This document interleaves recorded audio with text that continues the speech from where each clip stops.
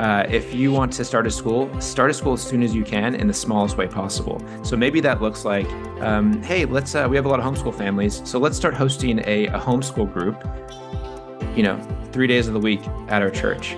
And so now you went from 0 to 1. Now you have something. Okay, now there's movement. Now you've kind of started to stretch the body, and you're getting a little bit limber. So start something. Outstanding is a production of The Washington Stand, where you can find news and commentary from a biblical worldview. Welcome, friends, to Outstanding. I'm your host, Joseph Backholm. This is the place where we have critical conversations about the news of the day and the ideas that shape us, all from a Christian worldview, trying to make sure that we are doing everything we can to take every thought captive to the obedience of Christ.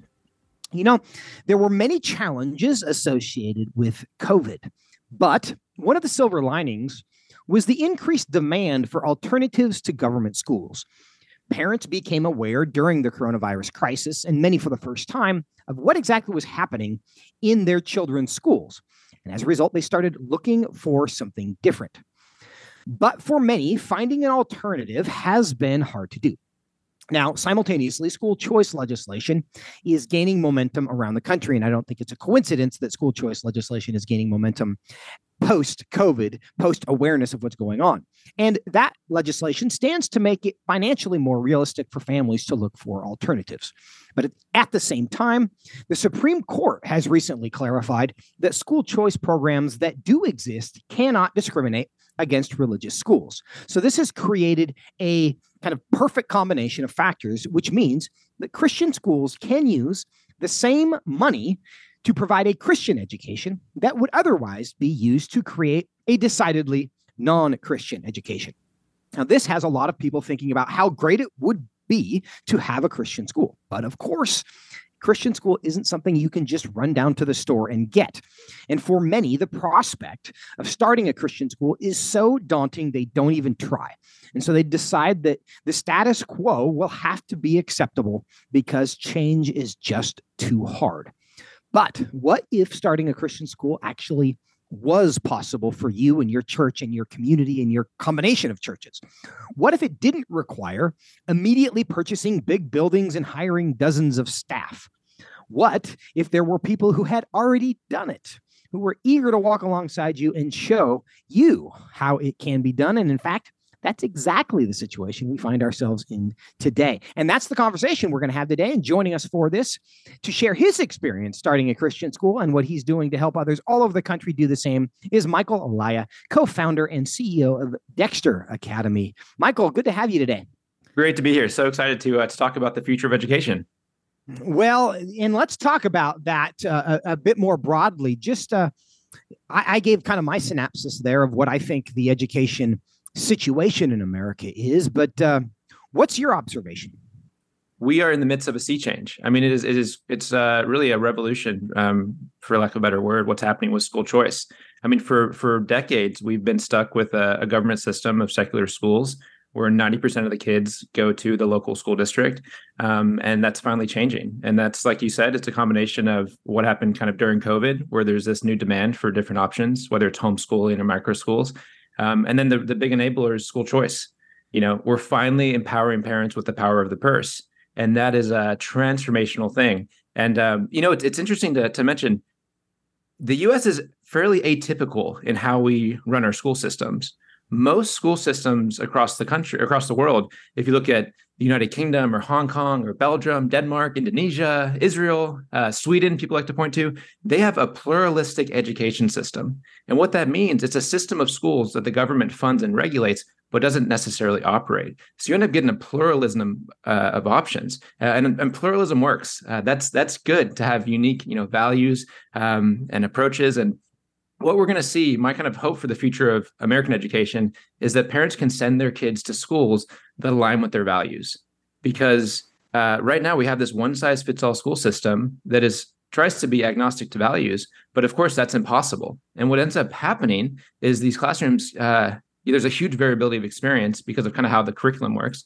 And so you end up having this wide range of who knows what will happen in the classroom. And parents are finally waking up to the fact, wait, this is completely antithetical to my values, what's happening here. And that's, second to the fact that the existing school system just not that effective. Just in terms of basic academics, the efficacy rate, you know, something like 70% of the kids across the US are not at grade level in reading and writing. And so there's kind of this two-pronged issue of basic academics and value alignment. And that's why I'm so excited about, you know, the next decade or so, because we can finally solve that issue. And it really starts with empowering parents. And when you do that, you're going to see more options that align with their values and more community-based options, more local options. You know, this idea of what does school mean? It's probably not going to be a standalone building. It's going to be porously connected with the community. They're going to be embedded in churches and community groups. It's going to kind of bring us back, if you will, to this more community-centric model of education. And that's really exciting. And we need it. Yeah, we do need it. We do need to embrace the future where school and education is not going to look in the future like what it has looked like in the past. And that's not a bad thing. That's actually a really good thing. But Michael, there's another point I want to pick up on that you just made and emphasize. You talked about the pluralism that exists within the school system and other places. Now, we have seen lots of conflict lately in school board meetings, and there's all this debate about, you know, wokeness and LGBT curriculum and the 1692 project and all of just kind of this curriculum debates that have been debated and gotten tons of attention. But one of the reasons that has been such an intense battle is because we see the school system as a zero-sum game. We pretended that there was some kind of neutrality that we could educate from. And there is no reason why the parent who wants to teach their children that Jesus is Lord of all shouldn't be able to have their kid in that kind of a school, while the parent who wants their kid to be taught by a drag queen should have that option. And in a market-based world, which is what we claim to be, is still kind of a free market kind of country, at least in significant ways, we still are that. But this idea that within education, there's only one size, one value system that everybody is going to have to embrace, it's the lack of choice that is feeding the intensity of the war over the education system right now. Because in a better world, it's like if you said the only thing you're allowed to set that, you know, the restaurant system in America is only going to sell hamburgers. And then all the people who really like tacos would be bothered by that because they would want tacos. And then the hamburger people would fight and say, no, we want hamburgers. When everyone would look at that situation and say, well, why don't we do both? Why don't we have a hamburger place and a taco place? And if you feel like tacos, go get tacos. If you feel like a burger, go get burgers. And that's essentially what we've been doing over education in the political debates recently, is saying we only have one curriculum. Everybody's going to have to be subjected to this curriculum. And if you don't like it, tough. And in a sane world, that's not the choice that's being presented. And increasingly, I think we are realizing that it is wrong to force one option on an entire country of 330 million people who are diverse in every imaginable way. So yeah, let's create some options. And you nailed it.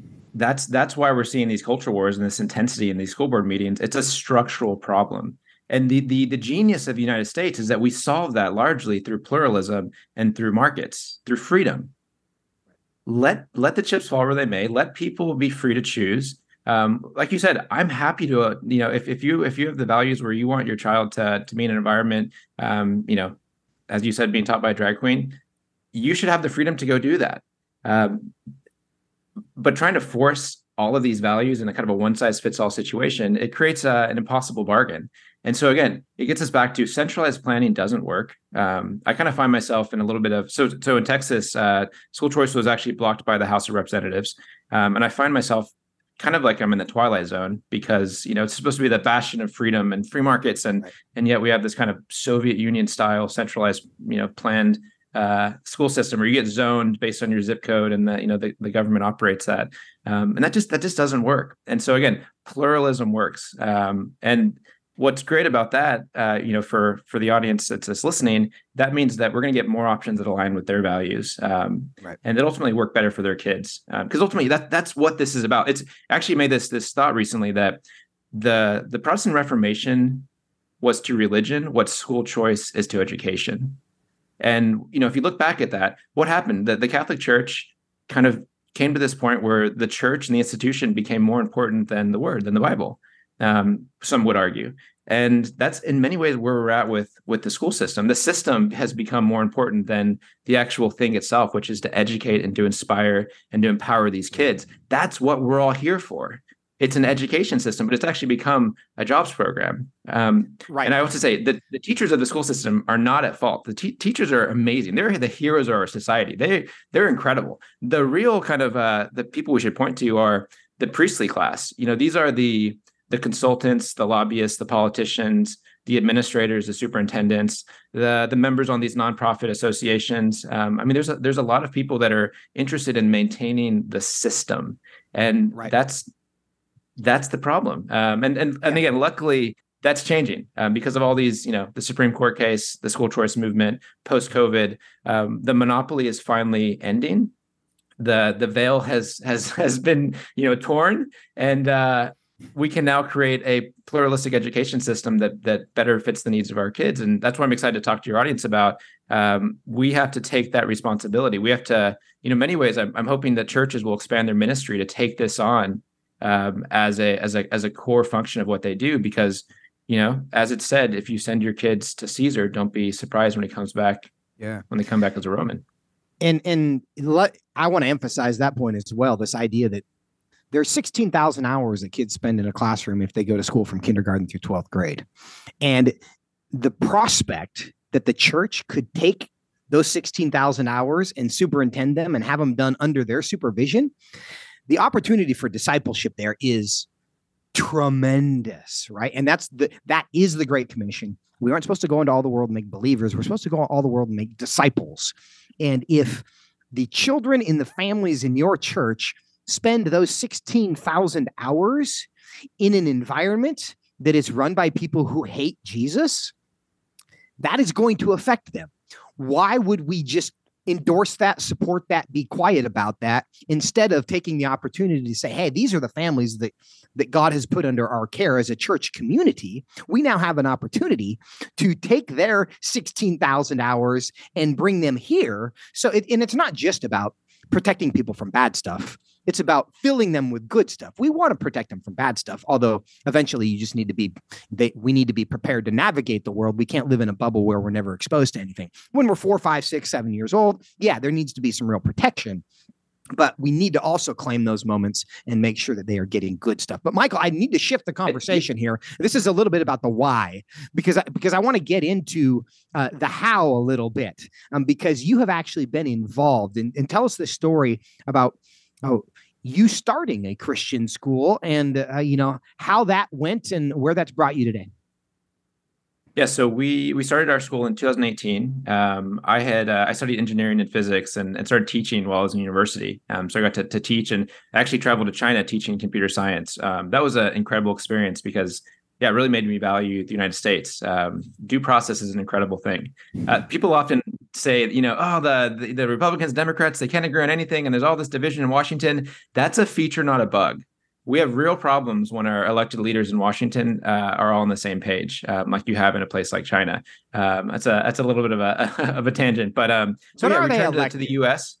That's a whole. Well, that's another podcast episode. We'll save that. But yeah, no. So came back to the U.S. and we started in 2018, and maybe it would be, as I tell this story, this maybe can serve as a little bit of a blueprint to anybody that is hearing this call, because it really is a call to start a school. It's not easy. It's operationally, it's very complex on some levels. On the other levels, we actually just need to simplify things and stop overthinking things. So there's a little bit of a duality there. So we started actually by offering STEM workshops. And so as an engineer, in my community, there wasn't a lot of computer programming, that type of stuff. And that was important because it started to kind of create the machinery of classroom management, of, accepting students, that type of process. So the best way to start a school is to start something really, really small. It's like the best way to write a great paper is to write a really bad paper. Just start with something really small. So for a church community, if you don't have a Bible study on Sunday with, that's serving young kids, or a group on Wednesday, create that immediately. Just start something really, really small. And then you can start building momentum. And that's what we did. So we started building momentum. And then in August of 2019, we started the full-time program, serving about 24 students. And then so this is an important thing that I want to caution any that we're a traveler on starting a school. When we started our program, we were serving kids from 6 to 16. This is a terrible idea. You want to start at a much more narrow age band. Specifically, I would recommend starting upstream, so lower elementary. So think pre-K, kindergarten, first grade, second grade. If I could go back in time, I would say, Michael, start a pre-K through second grade school. Like that's where you need to start. It's a lot more straightforward for a variety of reasons. And so we ran that program, and then we got hit by COVID, which was a fantastic experience. At that point, we then moved into a new campus, which is in this beautiful 30,000 square foot Presbyterian church that we're co-located in. And that speaks to kind of our hope for what our school network that we're building looks like, is that we're building these Dexter Academies. They're classical schools, and that they're co-located with church communities. Because the two biggest challenges of starting a school are around facilities and community buy-in. But churches solve that problem. But the travesty is that these incredible facilities that have been built up for the blood, sweat, and tears of religious believers for decades, they sit empty, they sit idle for the entire week. And by facility, let me clarify that. What you're referring to is the church building itself, yes? The church building itself. But the thing is, most churches have kitchens, playgrounds, classrooms. I mean, they were designed to be schools. It is, you would be shocked if you just do an inventory of your local community. You might just, the church I attend, Fairway Baptist, that's a small, church there. But if you open the hood, you realize, oh my gosh, this is a massive facility that has all this infrastructure, and that infrastructure is not being utilized. And so again, the facilities piece is so important. Churches solve that piece. You don't have to go and get into a big, building or build a building or, take on some big rent. You can co-locate, or you can, be within the premises of a church. The other piece is around community. It's really hard to start a school because there's nothing more important. The stakes are really, really high. There's a lot of trust that goes with that. And churches, they have the community. You have the community there already. You have a group of families. And so you have that buy-in. And so the combination of, facilities and the church campus with an existing community, those are the two key ingredients that you need to start a small school. And then if you want to get into it, there's a ton around the academics. And this is something I'm super passionate around. This idea of evidence-based education, of using practices that work. And I'll just cut to the punchline, because I could use a lot of fancy language, but the punchline is that anyone listening, you're going to start a school, start a classical school. Just trust me on this. We started by trying to be fancy with like self-paced learning and, adaptive learning with software. And get them off the screens. Especially at the young age level, the cognitive neuroscience agrees with this. They need to develop background knowledge. If you look at classical education, the trivium, this is the grammar phase. And that's also where the value, kind of the value set starts building. And so they need those biblical stories. They need that background knowledge. So please, if you're going to start a school, don't put them on a computer. Just classical education, discipline, teacher-led instruction, core knowledge. Like it's we don't have to reinvent the wheel there. Let's go into some of these pieces. And I, of course, I'm biased toward the classical model as well. My oldest, who is now a freshman in college, started a classical Christian school when she was in kindergarten, and all of our kids have been in that model. My wife is the lower school head of our classical school in Raleigh, North Carolina. So we have, a deep appreciation for the classical model. Now, you can't just throw the classical label on something and say it's good. There are better and worse ways to implement that, to be sure. But yeah, it's a great model. Now, a couple specific questions on this. And it seems to me that the facility piece and the community buy-in piece are probably connected, because in order to have a facility piece, and the answer that you have proposed, and I think is a legitimate proposal, is that a church who has a bunch of real estate that sits empty Monday through Friday says, hey, why don't we use this for a school? But in order for a church to get enthusiastic about that, the church is going to have to sense that there is like demand for this. So your experience, you've been helping, you did this yourself, you've been helping other people do this recently. How hard is that these days to approach a pastor of a church who has, 9 empty classrooms sitting there doing nothing Monday through Friday to say, yeah, please use this, start a kindergarten class, start a kindergarten and a first grade class. We'd love to have you. How hard is that to get buy-in for now? So it depends, because a lot of churches run daycare programs. And so again, a lot of the process is already in place. And so, we've talked to a lot of churches that run daycare programs, and they're thrilled with the idea of having somewhere to, they would like to maintain that relationship versus kind of sending the kids to the wolves. The other piece, increasingly church leaders are becoming aware that this is the battleground, that, we have to create these pluralistic options. We have to create these exit options. I love that dichotomy of voice versus exit. If you don't have an exit option, you don't really have voice. And so they're increasingly becoming aware of, we must expand our ministry to include schooling. And so it depends. If they have a daycare program, that's a pretty, easy extension. Increasingly, what we're seeing more of, though, is a church that doesn't necessarily operate it themselves, but they will partner with an existing school. So we've seen this. I was just recently in Oklahoma City. They just passed school choice. And so that's another kind of component. And on the demand side is that in places like Oklahoma and Arizona and Florida, Arkansas, it's really, really, really growing. North Carolina, put them on the list. Now. North Carolina. Yep. And growing. Well, Texas will be soon after the primaries. Please, yes. It's crazy. Texas, so behind the curve on this stuff. Come on, Texas. I would love to go. I call it the education industrial complex. It's very much like the military industrial complex, revolving door of politicians, lobbyists, and consultants. But we won't go there. But no, there's a demand now because now the congregation can afford it. They can afford it. And so we're increasingly, though, what we're seeing is churches that will partner with a school like ours, which is, hey, we're a classical school. We have value alignment, faith-based program. Can we co-locate in your facility?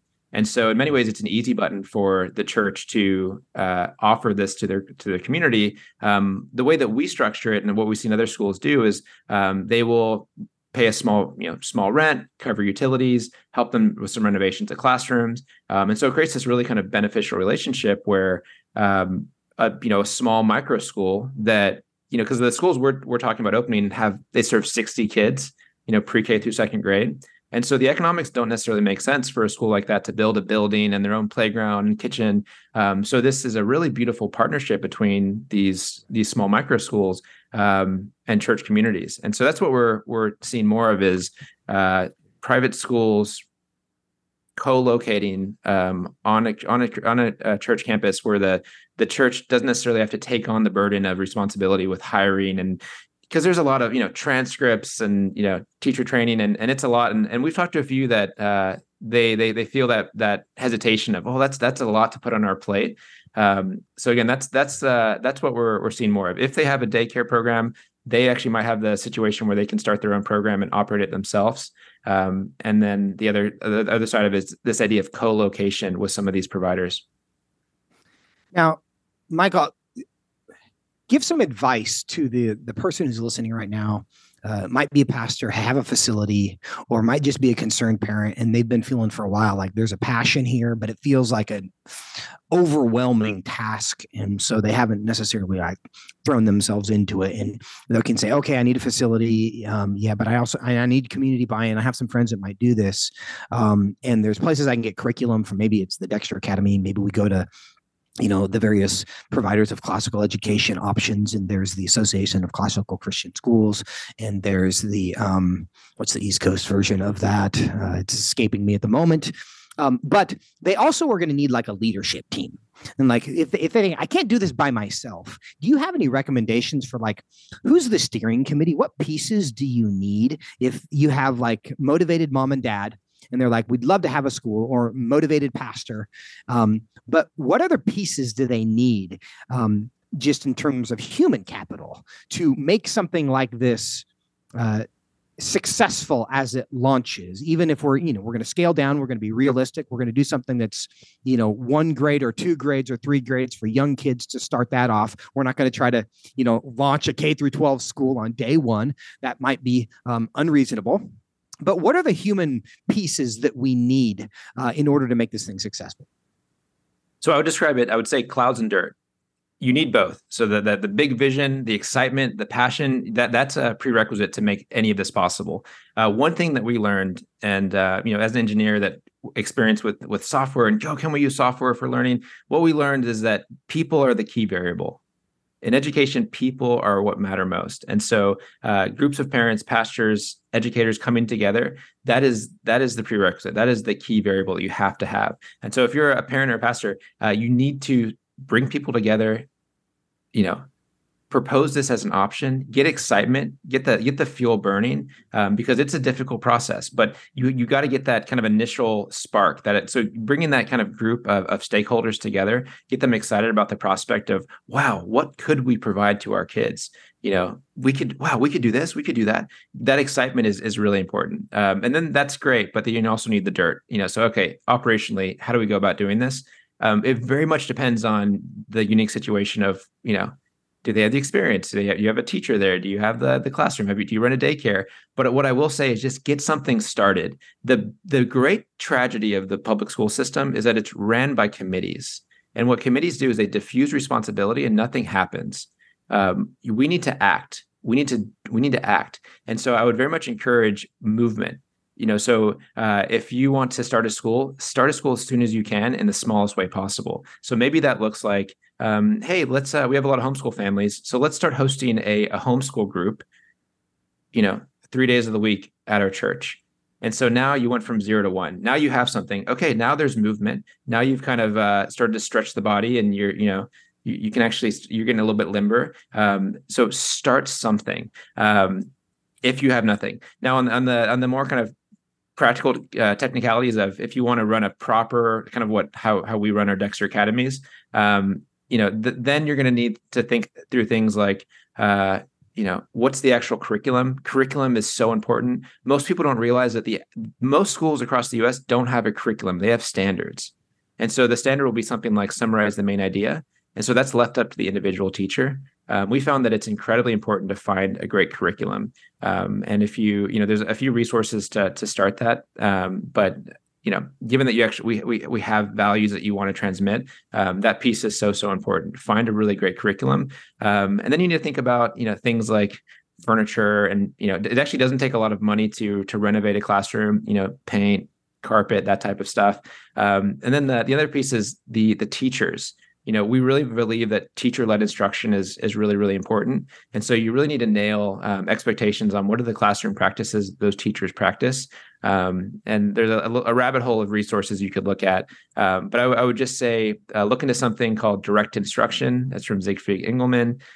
Look into the work of Daniel Willingham. It's background knowledge. E.D. Hirsch is well known for the idea of core knowledge. I would very much encourage you not to be romantic about it. There's a lot of, this is the thing that plagues most of these efforts, is that parents are really excited and they'll throw on buzzwords like self-paced learning and personalized learning. Let's put them on an adaptive software program.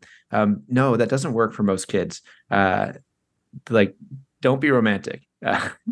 Especially at because you have one shot at literacy. So, do phonics. There's a great podcast called Sold a Story. So there's a whole set of kind of these very practical jobs to be done around the core academics, but you got to nail the core academics. But broadly speaking, I'd love to share my information, and because so much of this is kind of site specific. And I'm happy to share some of the learnings we've had. So if anyone is interested in starting a school, just reach out to me directly, and I'd love to kind of walk you through it. Well, and tell people how they can do that. And I'm going to ask some follow-up questions here, but how can people reach out to you directly? If you go to dexteracademy.org, so dexteracademy.org, and there's a way you can, contact us through that website, and we'd be happy to walk you through this. The important thing to think about as a church school, though, is if in order to receive ESA funds, these school choice programs, most state legislatures write into that legislation that you have to have accreditation. And so that's Right. typically about a 1 to 2 year process. So that, could be a little bit of a hindrance. That's why, again, we're seeing churches partner with folks like Dexter Academy, where they can co-locate on their campus. So that's another, the accreditation piece is another, thing that if you wanted to run your own school with your own team on a church campus, you have to start thinking about pretty early stages. And Michael, I understand that you guys have something of I don't know if it's a school in a box, if that's the right term, but kind of a starter kit that will answer a lot of these questions and help people know here's the steps that you need to take. Is that correct? Yes, and like I said, so we're now working with churches and co-locating our schools. I'm spending a lot of time in Oklahoma. Our plan there is by August, we're going to have 5 new Dexter Academies opening up in partnership with churches. So if you're a church that's interested in starting a classical school, we'd love to co-locate on your campus. And this has kind of further inspired me. I'll commit to creating a resource on our website for anybody that wants to start a school that will kind of, maybe a 5-page PDF that just kind of runs through the crash course of what you might need to think. And I want to tell you something. When I was starting our school in 2018, I came across an official state of Texas website, and in this website it said, "So you want to start a school?" ? And it was the most kind of flippant article about trying to talk you out of starting a school. Oh, you think you're going to be the savior that fixes all the problems of the world, and it tries to talk you out of starting a school. And you know what? That could not be further from the truth. I want to encourage everybody to start a school because there could not be anything more important than inspiring, empowering, and educating our youth. And we cannot, offload that responsibility to our government any longer. We've seen the consequences of what's happened with that. Yeah. That's right. Yeah. So please take on that responsibility. And now we have the tools, the resources with school choice for parents across the country to do it. Yeah. And of course, that doesn't exist in every single state. So, I mean, the landscape is shifting rapidly. But Michael, based on your experience and you're helping other people do this, we're sitting here at the end of 2023. How much runway do you need? If a parent is sitting here right now listening to this, or a church and a pastor thinking, okay, this is something that the Lord is calling me to do. I need to do this. Realistically, is this something that can be up and running in the fall of 2024 on a scaled down, responsible version? Do you need several years? How long does this take? You can definitely, I would point towards, that's the other important thing to think about with schooling is that there definitely are cycle times. And so, fall, like that fall cycle time is, that's really kind of the key point. And so if you miss that start point, it's very difficult to start a school in terms of enrollment, because the ship has left the train's left the station. So you really have to kind of time your start date when you launch these schools. Of course you could start it in the spring, but for better or worse, the semester cadence is very real.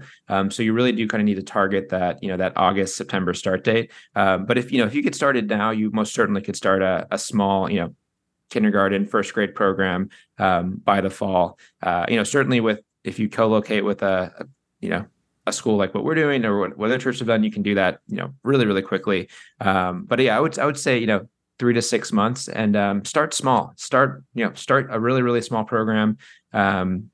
And you'd be incredible. It's the Matthew principle. These things compound over time, but you gotta pack the snowball. And then as it rolls, the surface area increases. The hardest part is getting started. Just start something small. And my prayer for this is that as people start in the months and years to come, first, second, third grade, that by the time, and then you add, the model is very often, you start K in first grade, then you add second grade the next year, then you add third grade, then you add fourth grade as your students grow. So there's always a grade to take your current students. That by the time that they're in middle school and high school, so many people have been enticed out of the government system that there's empty buildings that we then purchase and redeem. And that's kind of the vision that I have for the next 10 years, is that you're going to see a lot of buildings that are currently being occupied to provide educations that are terrible for the souls of the people in them. And that a decade from now, they will be redeemed and teaching truth and good and beautiful and true things that are going to nourish and feed people's souls rather than destroy their souls. But in order for that to happen, to build that nucleus, we have to start now. We have to have that vision. And we have to, do the work and not see this as like a labor of like administration. This is a labor of discipleship, and it really is about the hearts, minds, and souls of our children. And there is literally nothing on earth more important than that. Is it convenient? It is not convenient. It is decidedly not convenient, but it is also really, really important. Michael, once again, give us the website where people can go to contact you, get your resources. It's not the only set of resources, but it's good ones, and we want people to know that there's somewhere to go to get help. So if you go to dexteracademy.org, Dexter is short for dexterity, but dexteracademy.org. And I just want to echo what you said. There could be nothing more important. And this is ultimately how we kind of take our nation back, and how we really fix some of our grand challenges. And so much of the issues that we see is because we lack shared language. We lack shared understanding. We've lost our stories. One of the great tragedies of the secularization of society is that we lost the shared framework of the Bible. And what that has created is it's created this immense fragmentation. Whereas previously, when the U.S. kind of first started, we had these one-room schoolhouses that were incredibly decentralized, yet everybody used Noah Webster's Blueback Speller. And biblical teachings. And so no matter where you traveled across the U.S., there was this shared mental framework. There was this shared language. And we've lost that. And, the consequences is that we can't communicate any longer. And so what's really cool about this is that a decentralized system actually on a higher level leads to more unity. And that's a very beautiful thing. Michael, thank you so much for your time today. I'm inspired by the work that you're doing. I know it's going to encourage a lot of other people. I know that I just literally every week I hear stories from people around the country who God is just placing this on their heart, that this is something I got to do. It's so important. And as we get connected to each other in this joint effort, I really think that it is a process of renewal that is going to, who knows what the future of our country is exactly, but this is for the church and for the kingdom. Whatever happens to political boundaries and elections and all of those things is secondary to what God is doing in the world. And this is part of discipleship and education and formation and soul shaping and evangelism and all of those things that the church is just intended to be. So really appreciate your efforts and your time today, and look forward to talking down the road. Awesome. Thank you so much. And I'll be praying for everybody that's listening. And I hope that they, find the strength and the vision and the courage to take on this challenge, because courage is in short supply right now. And God loves courage. That's right. Trust and obey, for there's no other way. Friends, we thank you for joining us today. If you have enjoyed it, please do share it with a friend, because they will probably learn something as well. And also, if you are appreciating this product, this podcast, make sure you understand that it only happens because of support of friends like you. And if you would like to support the ministry here, please do text the word outstanding to 67742, which will give you a chance to financially support what we are doing here. And again, that's text the word outstanding to 67742 to support the program. We also love to hear from you. If you have any questions, please email outstanding@washingtonstand.com. We love to hear your comments, your suggestions for future programs. You do make the program a lot better. Also, make sure you like and subscribe wherever you're finding it. New programs are released every Tuesday and Friday. We want to make sure you don't miss any of them. It's been a pleasure to be with you once again. Look forward to next time. My name is Joseph Backholm, and this has been Outstanding. Outstanding is a production of The Washington Stand, where you can find news and commentary from a biblical worldview.